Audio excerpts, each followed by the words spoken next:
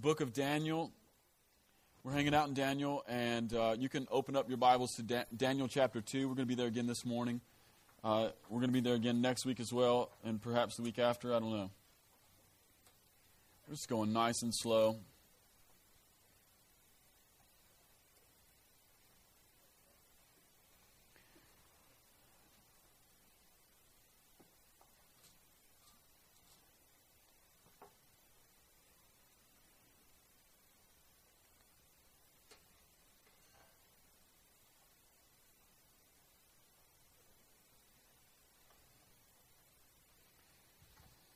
Before I get into the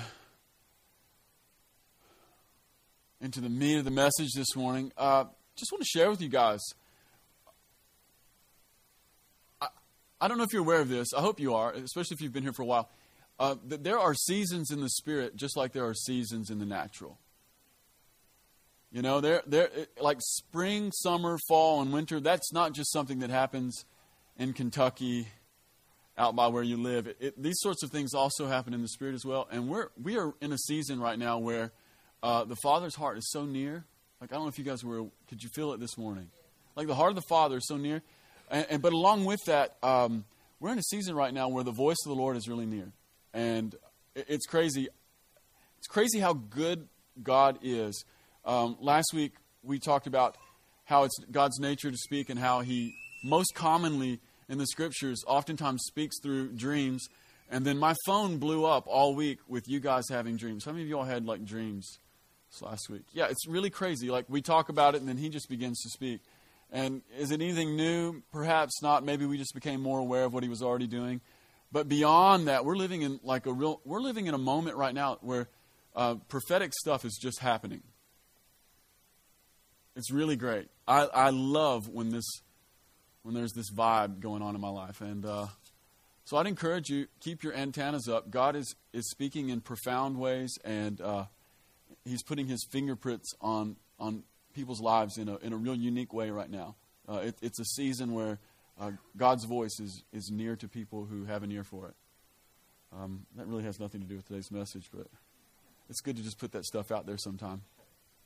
Everybody happy? You guys tired? What's up? Is the coffee not kicked in? Yeah. I want to talk about one major thing this morning, sort of piggybacking off of what I spoke on last week. I want to talk about being an interpreter and a translator for the voice of God to the culture that we live in.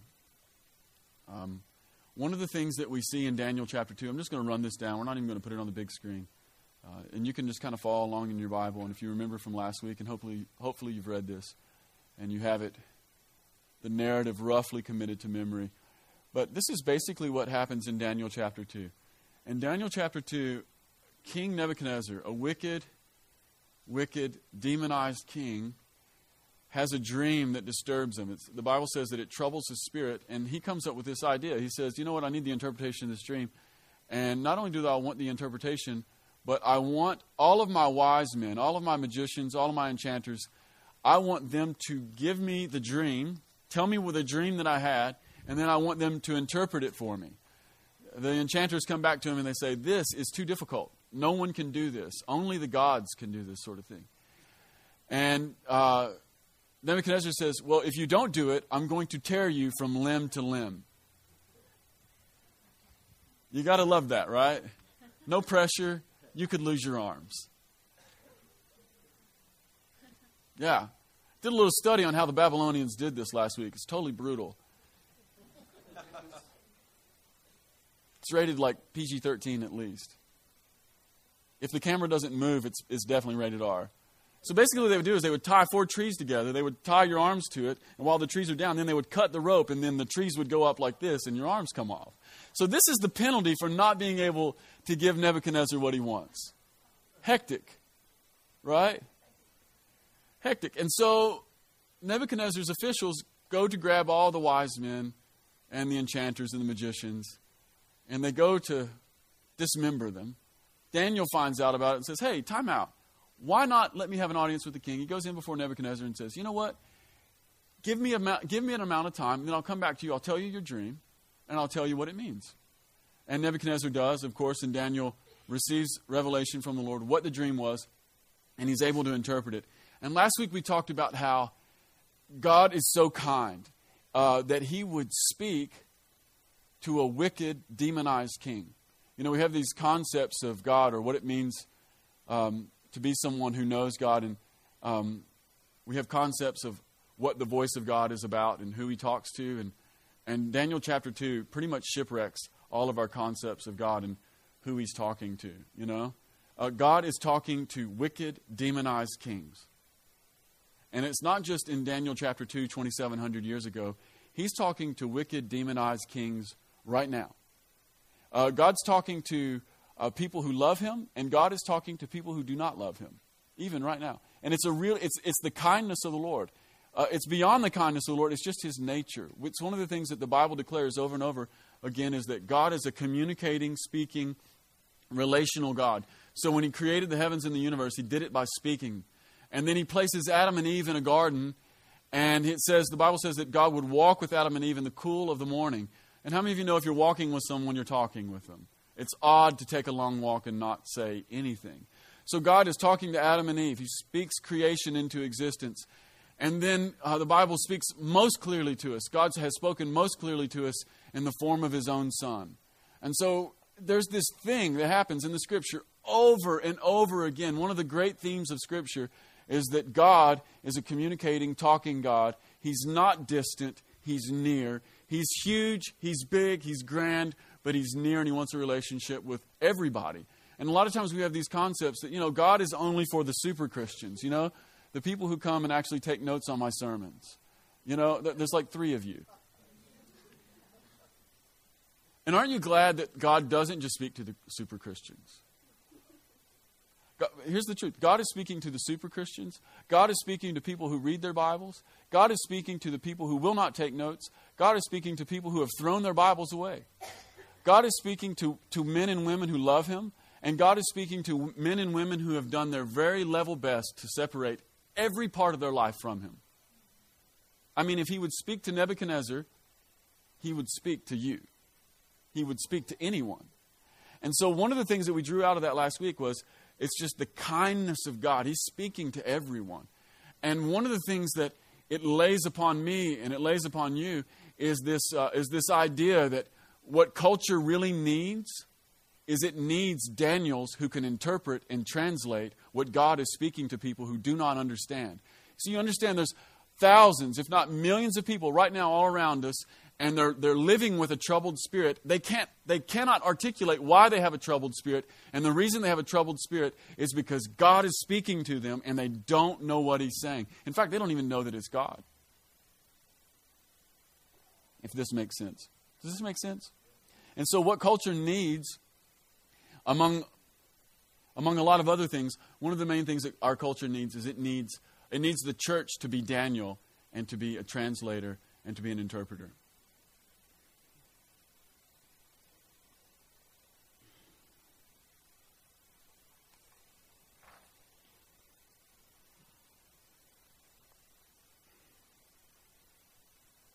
So everybody in the room this morning is called to be a Daniel, to be an interpreter and a translator, because people around us, the people in your neighborhood, the people where you work, the people at your school, your bosses, the governors in Kentucky and every other state, our very own president, they're hearing God, and oftentimes they may or may not know that it's God at all. It's really strange that God could talk to somebody and he would talk to them, and they might not recognize that he's speaking to them or even know that it's God. Does this make sense?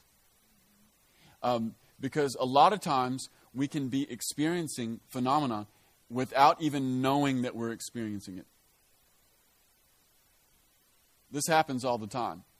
I was listening to NPR this week, and the little Science Friday guy, you know, you guys, the little geeky guy, well, Science Friday. Yeah. That guy was on this week, and he was talking about solar flares. Do you guys know what solar flares are? They're explosions that happen on the surface of the sun, and they like shoot radiation into space, and a lot of it hits the earth. And sometimes there can be these storms, these solar flares, these storms on the surface of the sun, massive explosions, massive amounts of radiation coming at our planet at 1 million miles an hour. I don't know if that's correct, but it seems right. 1 million miles an hour. We don't know it, but things happen. Like, if it happens just right, it can knock power out a power grid can just go out like that because there was an explosion in the sun that we didn't know about. See, we're experiencing phenomenon all the time that we don't know anything about, and I wouldn't know anything about it except that I had an interpreter on Science Friday, who told me about it. Otherwise, I would sit at home and I'd be watching DirecTV, and it's not coming in right, and I throw the remote and I call the company and I fuss at them. You know, these solar flares, they can mess up your DirecTV. They actually can. See, sometimes it's not their fault. But you'll think it's their fault. You'll live with a troubled spirit until someone on NPR can tell you what's actually happening.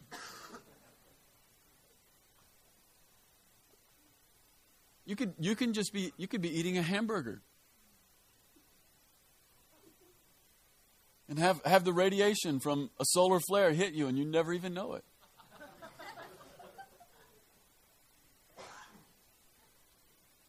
You get up from eating that hamburger, you think, I don't feel too good.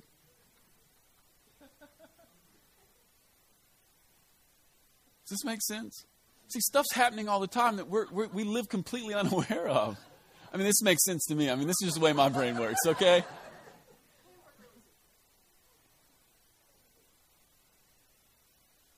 It is Memorial Day. People eat hamburgers, right? Tomorrow is. Yeah, so things are happening all the time. And so one of the things that the world needs is it needs an interpreter, it needs a translator. Because God has been faithful through all the generations to speak. He doesn't leave anybody out. And it's one of the main aspects of being a prophetic church or living in a prophetic culture or being a prophetic person who lives and walks a prophetic lifestyle. One of the main aspects of the prophetic life is that the prophetic lifestyle is a lifestyle of interpretation and translation. See, a lot of times we have a concept of the prophetic ministry, and it goes like this, that the prophetic ministry is just like telling the future. It's just, Miss Cleo, like 1996. People who were alive then remember that. But we have this concept of the prophetic sometimes, that the prophetic is just telling what's going to happen, like a fortune teller or something. But most often, the prophetic is telling what is actually happening right now. It's defining what's happening right now. And in order to define what's happening right now, you need an interpreter. You need a translator. You read those passages like in 1 Corinthians 12 when it gives that little list of those 9 gifts of the Spirit, and there are all those revelatory gifts that sound really cool, right? We get all pumped up about it. We're like, man, yeah, the prophetic gift, I want that, And, I'd take a word of wisdom. I'd be willing to settle for words of knowledge. I don't know what discernment of spirits is, but it sounds freaky, so I'll take it. And then there's that one stuck in their interpretation. You're like, that's lame. No, not lame. It's incredibly important. Have you ever had a dream that you didn't know what it meant? And were troubled in spirit? Then tell me, do you want interpretation? Yeah, see, that's it's part of carrying a prophetic spirit, is being able to define and say, this is what's happening now by translating the voice of God for people.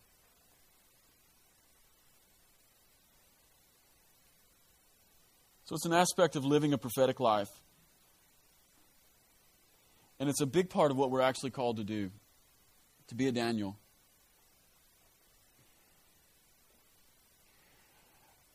How many of you realize that if you're going to translate and if you're going to interpret for people, you might want to know the native language? It helps. I found that it helps, right? Yeah, if you're going to be able to interpret the voice of God, if you're going to be able to translate the voice of God for people, it actually helps if you know the mother language. And here's the good news. Everybody in the room this morning who knows God and who has trusted Him with their life, the Bible uses this sort of language for that transaction. When you know God and you begin to trust Jesus for your life, not just your eternal life, but for the life right here and now, Jesus says that you were born again.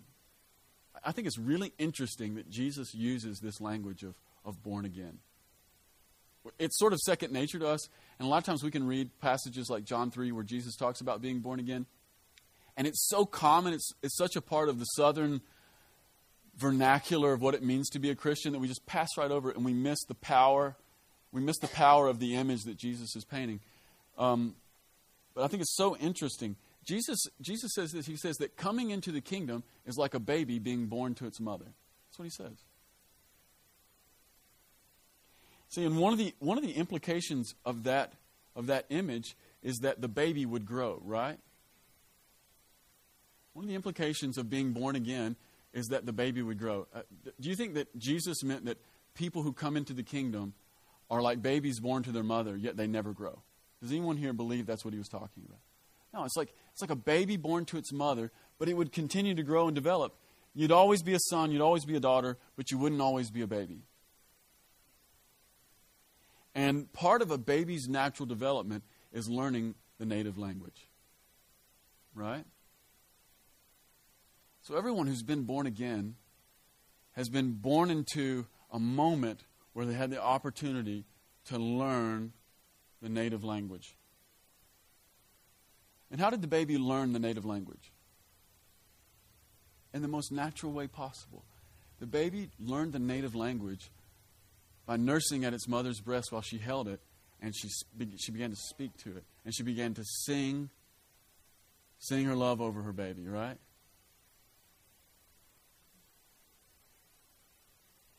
And everybody in the room would recognize that a baby who gets older but doesn't learn how to speak isn't developing right. We'd get concerned about that baby. We'd call specialists. Hey, my baby's 4 years old and isn't talking. Is this okay? The doctor would say, I don't know. Maybe you should bring him in. Let's have a look at him. So everyone born in heaven should be able to speak more than one language. I'd like to suggest this morning that English is actually not your native language. Heaven has a language, and in order for us to be interpreters to culture, we have to know heaven's language just in the same way that we know English.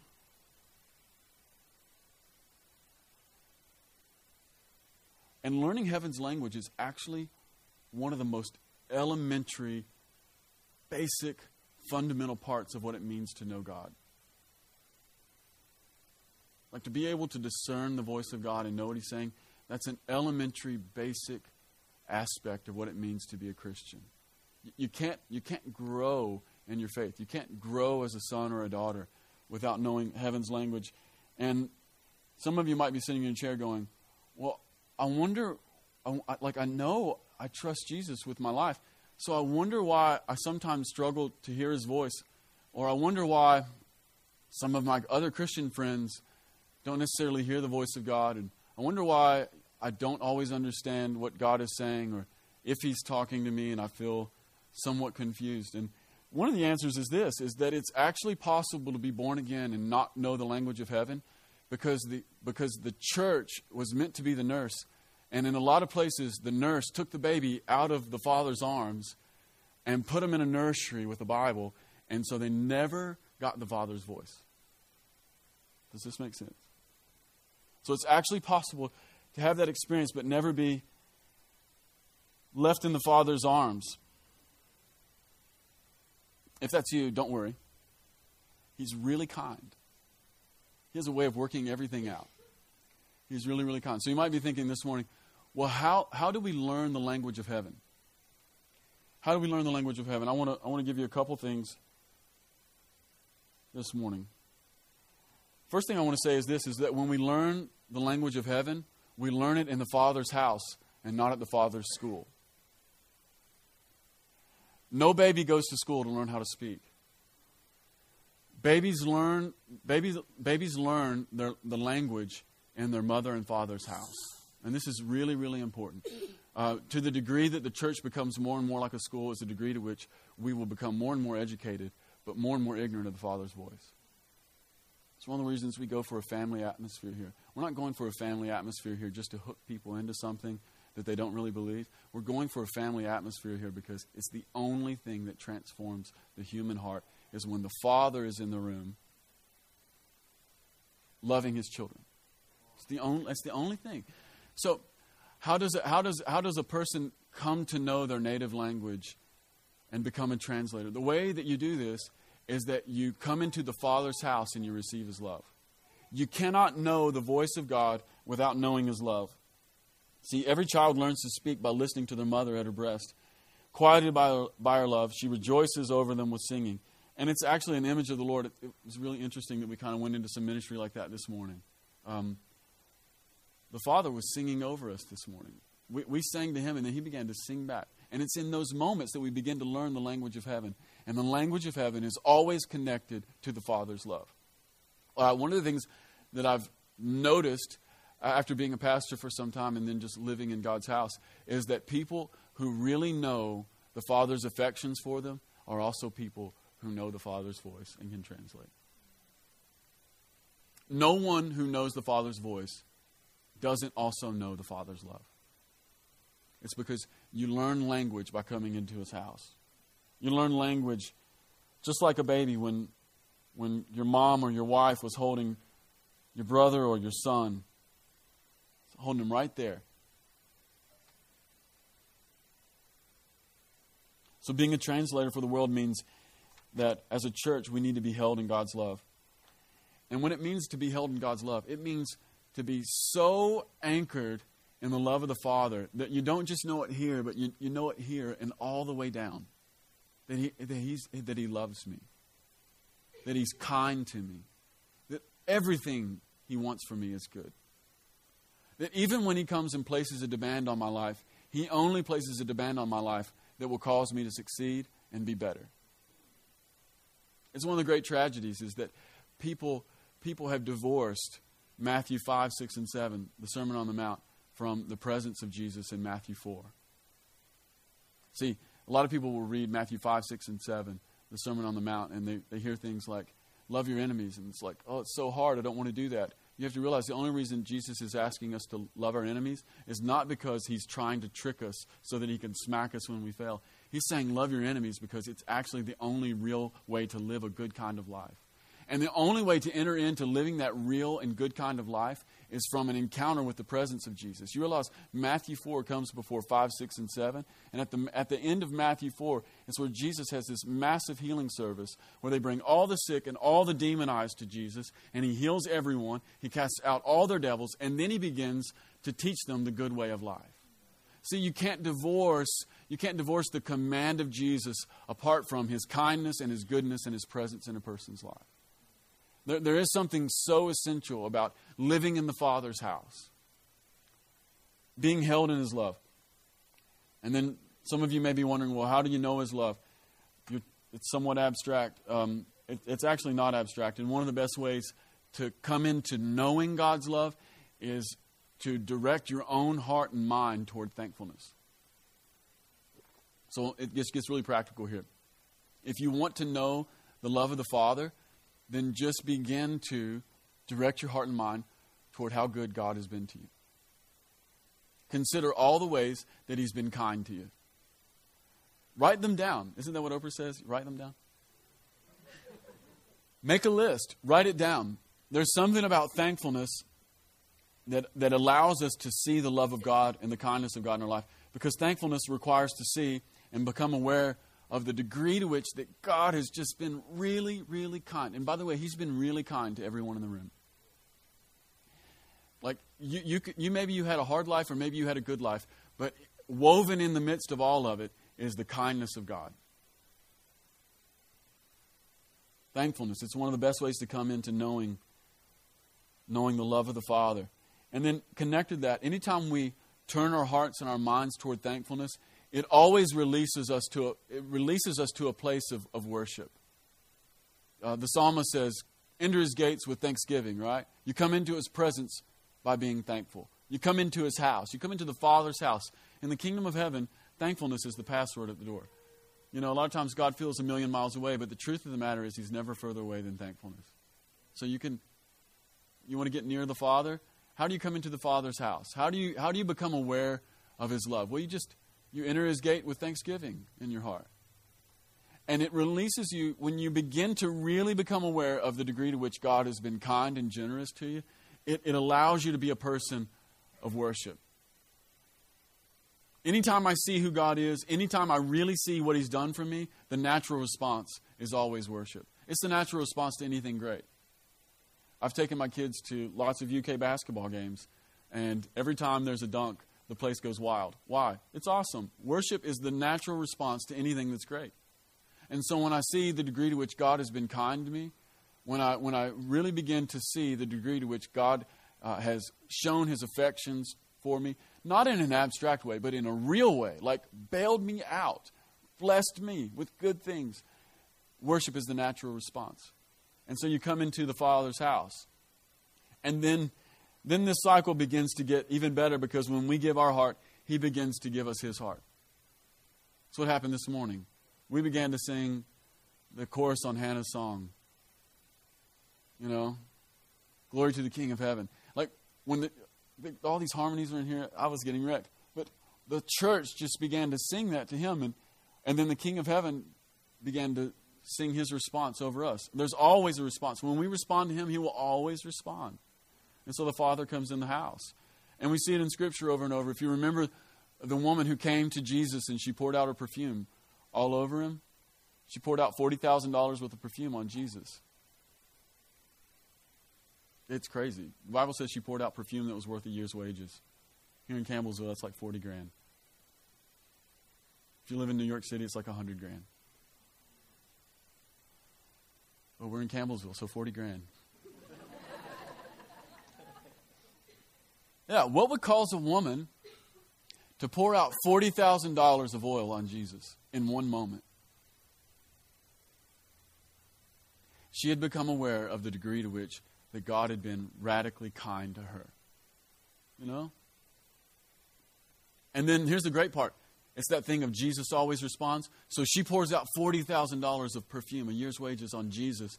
And then some of the disciples are like, hey, you know what? You shouldn't have done that, which is really a great thing to say, you know, after the oil's out. Then we bring it up, right? The disciples say, you know, we shouldn't have done that. We should have saved it, sold it, and given it to the poor.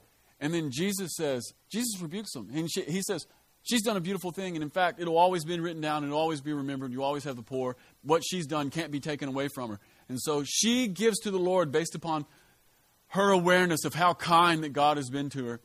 And then Jesus begins to respond to her by defending her. You know, it's like, wow. How many of you would like to have Jesus defend you? Like, worship is one of the ways that you get the defense of God in your life. It really is. And worship defends a person's life in a couple ways. I don't have this in my notes this morning, but in Romans chapter 1, it talks about how people could see God based upon creation. In Romans chapter 1, verse 20, it says, who God is has been clearly manifest based upon creation, but they neither glorified Him nor thanked Him, and their minds became dull, and they made graven images out of sticks and stones, and they worshipped Him. Why would a person bow down to a rock? It's because they never gave God what He was due based upon what they've clearly seen. See, there's something about worship that insulates the mind. And then beyond that, when we begin to respond to God based upon His goodness in our life, He begins to defend us. He'll speak the defensive word over our life. It's the reason that worshipers just go a little further and have it a little better often. I've seen people who are absolutely goofy, almost zero wisdom in their life, do just really, really ridiculous things, take their money, spend it in 100 ways that aren't okay. I mean, Dave Ramsey would pass out, you know. He really would. Dave Ramsey he would stroke out. That little vein right here would just... But because they're worshipers, God will come through for them. And He will speak the defensive word over their life. I've seen it. How close have I seen it? In my house, I've seen it.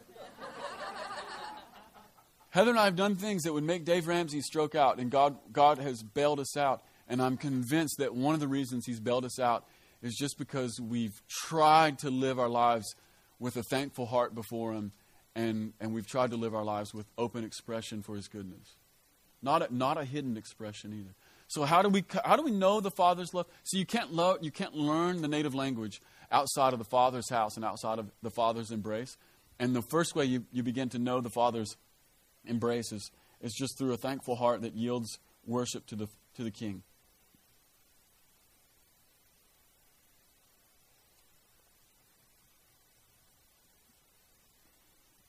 When we worship, it positions us to be held in love. And when we're held in love, we're positioned to hear and learn His language.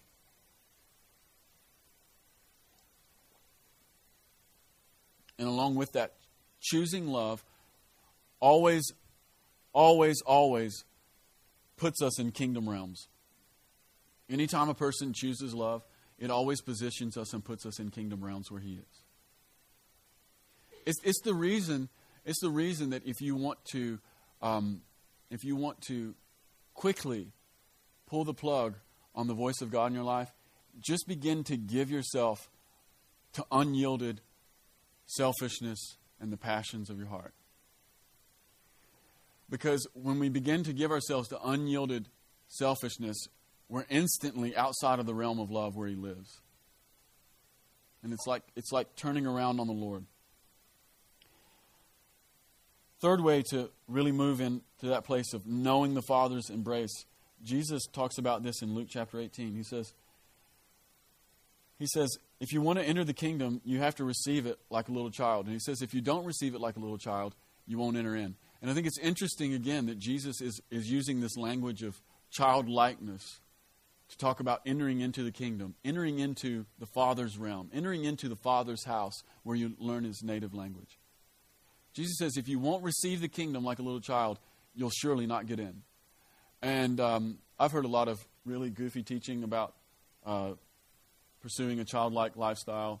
And I just want to say right up front that pursuing a childlike heart before the Lord really doesn't have anything to do with like falling on the floor into the fetal position and looking for a pacifier. It has everything to do with having a yielded heart that is utterly dependent on God.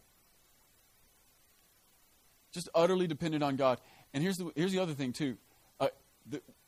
You realize that kids are completely dependent upon their parents, right? That's what childlike faith is all about. It's ultimately who I am and my security. It depends on my Father, and especially the smaller the baby is, the more it depends on its parents. Like you could take a day-old baby, you take it away from its mother and father, you take it away from watchful care, that baby will not last long. And the thing about dependent childlike faith, the thing about that kind of dependence that I really want to get across this morning is it is not a heavy yoke. It is. You realize that children aren't even aware that they're being dependent upon their parents. It is an unanxious faith. Does that make sense? See, I've heard this childlike stuff taught before, and it made me more anxious than before I heard it. If that makes sense. It's like, you just got to be dependent on God. I'm getting nervous. You know? It's like, yeah, I know I need to be dependent on God. I'm not entirely sure how to do that. But kids who have good parents aren't walking around going, I wonder if my mother and father will take care of me. It's actually not even a thought in their brain. It's such a sure spot. They wouldn't even know that it's not possible for their parents to take care of them. That's Jesus' light burden. It's His easy yoke. So being dependent on God isn't about like stirring up effort, and it isn't about trying to find some ridiculous thing to do to test it out. It's about living with an unanxious spirit before God and saying, God, everything I am, it just depends on You. Like I'm going to put my feet to things, but ultimately, God, You're going to care for me.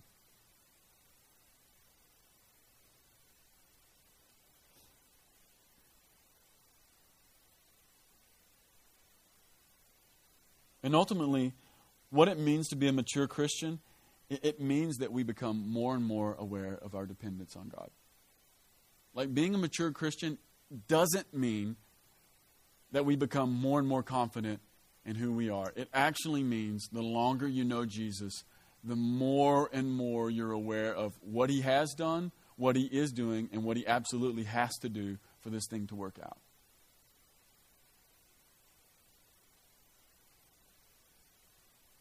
Being a mature believer doesn't mean growing in an independent spirit, which is easy to do. It's easy to live life with God for a little while and begin to believe that we've got Him figured out. In fact, one of the most disheartening things for me as a pastor is the degree to which so much of the teaching in the church right now sounds like math formulas and calculus formulas. It really does, and it makes God seem like He's something that can be grasped. I can assure you, He cannot be grasped. There's an aspect of who God is that is absolutely unknowable. He's uncontainable. There's an aspect of Him that is mysterious beyond all of our intellectual abilities to conceive of mystery and goodness and kindness. And so growing in Christianity, growing in the faith, maturing as a believer, maturing from the baby, maturing to a full-grown woman, a full-grown man in Jesus means growing in our awareness that we really do need Him. And it means also growing in our awareness that we absolutely in some ways do not know Him. I hope I'm not wrecking you guys right now. Like what the church needs is it needs another dose of mystery. Like you can absolutely count on God, and then you can absolutely count on Him to be way bigger than you've ever conceived. So that's the problem with math formulas, is that they get too small. It reduces the irreducible.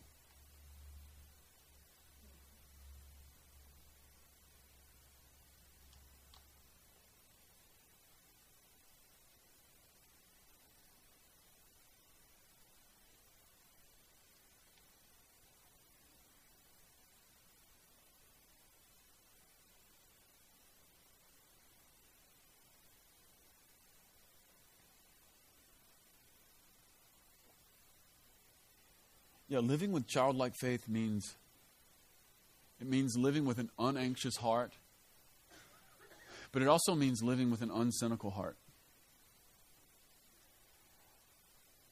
Children are not cynical. Teenagers are cynical. Adults are cynical. Especially Americans. We're like the most cynical people on the planet right now. And this actually militates against being able to come into the Father's house and feel His love. And here's the thing. The reason it works this way is because cynicism gets a grip in people's life because of disappointment. So that's all cynicism is. It's dreamers who got disappointed along the way somewhere. And so cynicism becomes a defense mechanism to keep myself from being vulnerable, ultimately to a good God who will take care of me. And so I'll choose cynicism, and then that lets me have separation, and that lets me play the too cool for school card. It's a real tragedy, because as long as you want to play too cool for school, you can play too cool for school and stay outside of the Father's house. Even worse, you can live inside the Father's house and not even know it. You can be held in His arms, and it's the thing that our culture is multiplying right now. Yeah. So, what does it mean to be a translator of heaven? It means living with an unanxious heart, and it means living from a spirit that hasn't been polluted by cynicism. Because here's the deal: there's no one cynical in heaven. No one in heaven is cynical right now. Because everyone is absolutely confident in the goodness of God. Cynicism is the too cool for school card that says, yeah, I know what's really going to happen. But no one in heaven has that attitude. And in order to interpret the language of God, see, God is always speaking a word of hope. Like right now, He's speaking a word of hope. Like even to people who are far from Him and don't know Him, God is speaking words of life and words of hope. And there is absolutely no way to tie in words of life with words of cynicism. Like that heart it doesn't translate. It ruins the translation every time. And so part of what it means for us as we endeavor to be a prophetic church and to to foster a prophetic culture and to be the sort of people who can interpret the dreams and the visions and the voice of God in culture, what it means is, it means that we need to be fully wacky, completely, totally drowned in the Father's love, and completely, absolutely divorced from a cynical heart.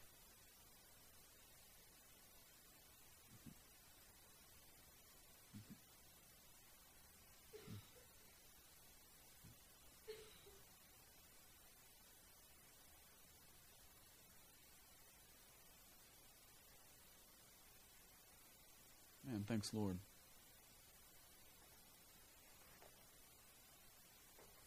Hey, why don't we do this? Why don't we stand up? I want to pray for us.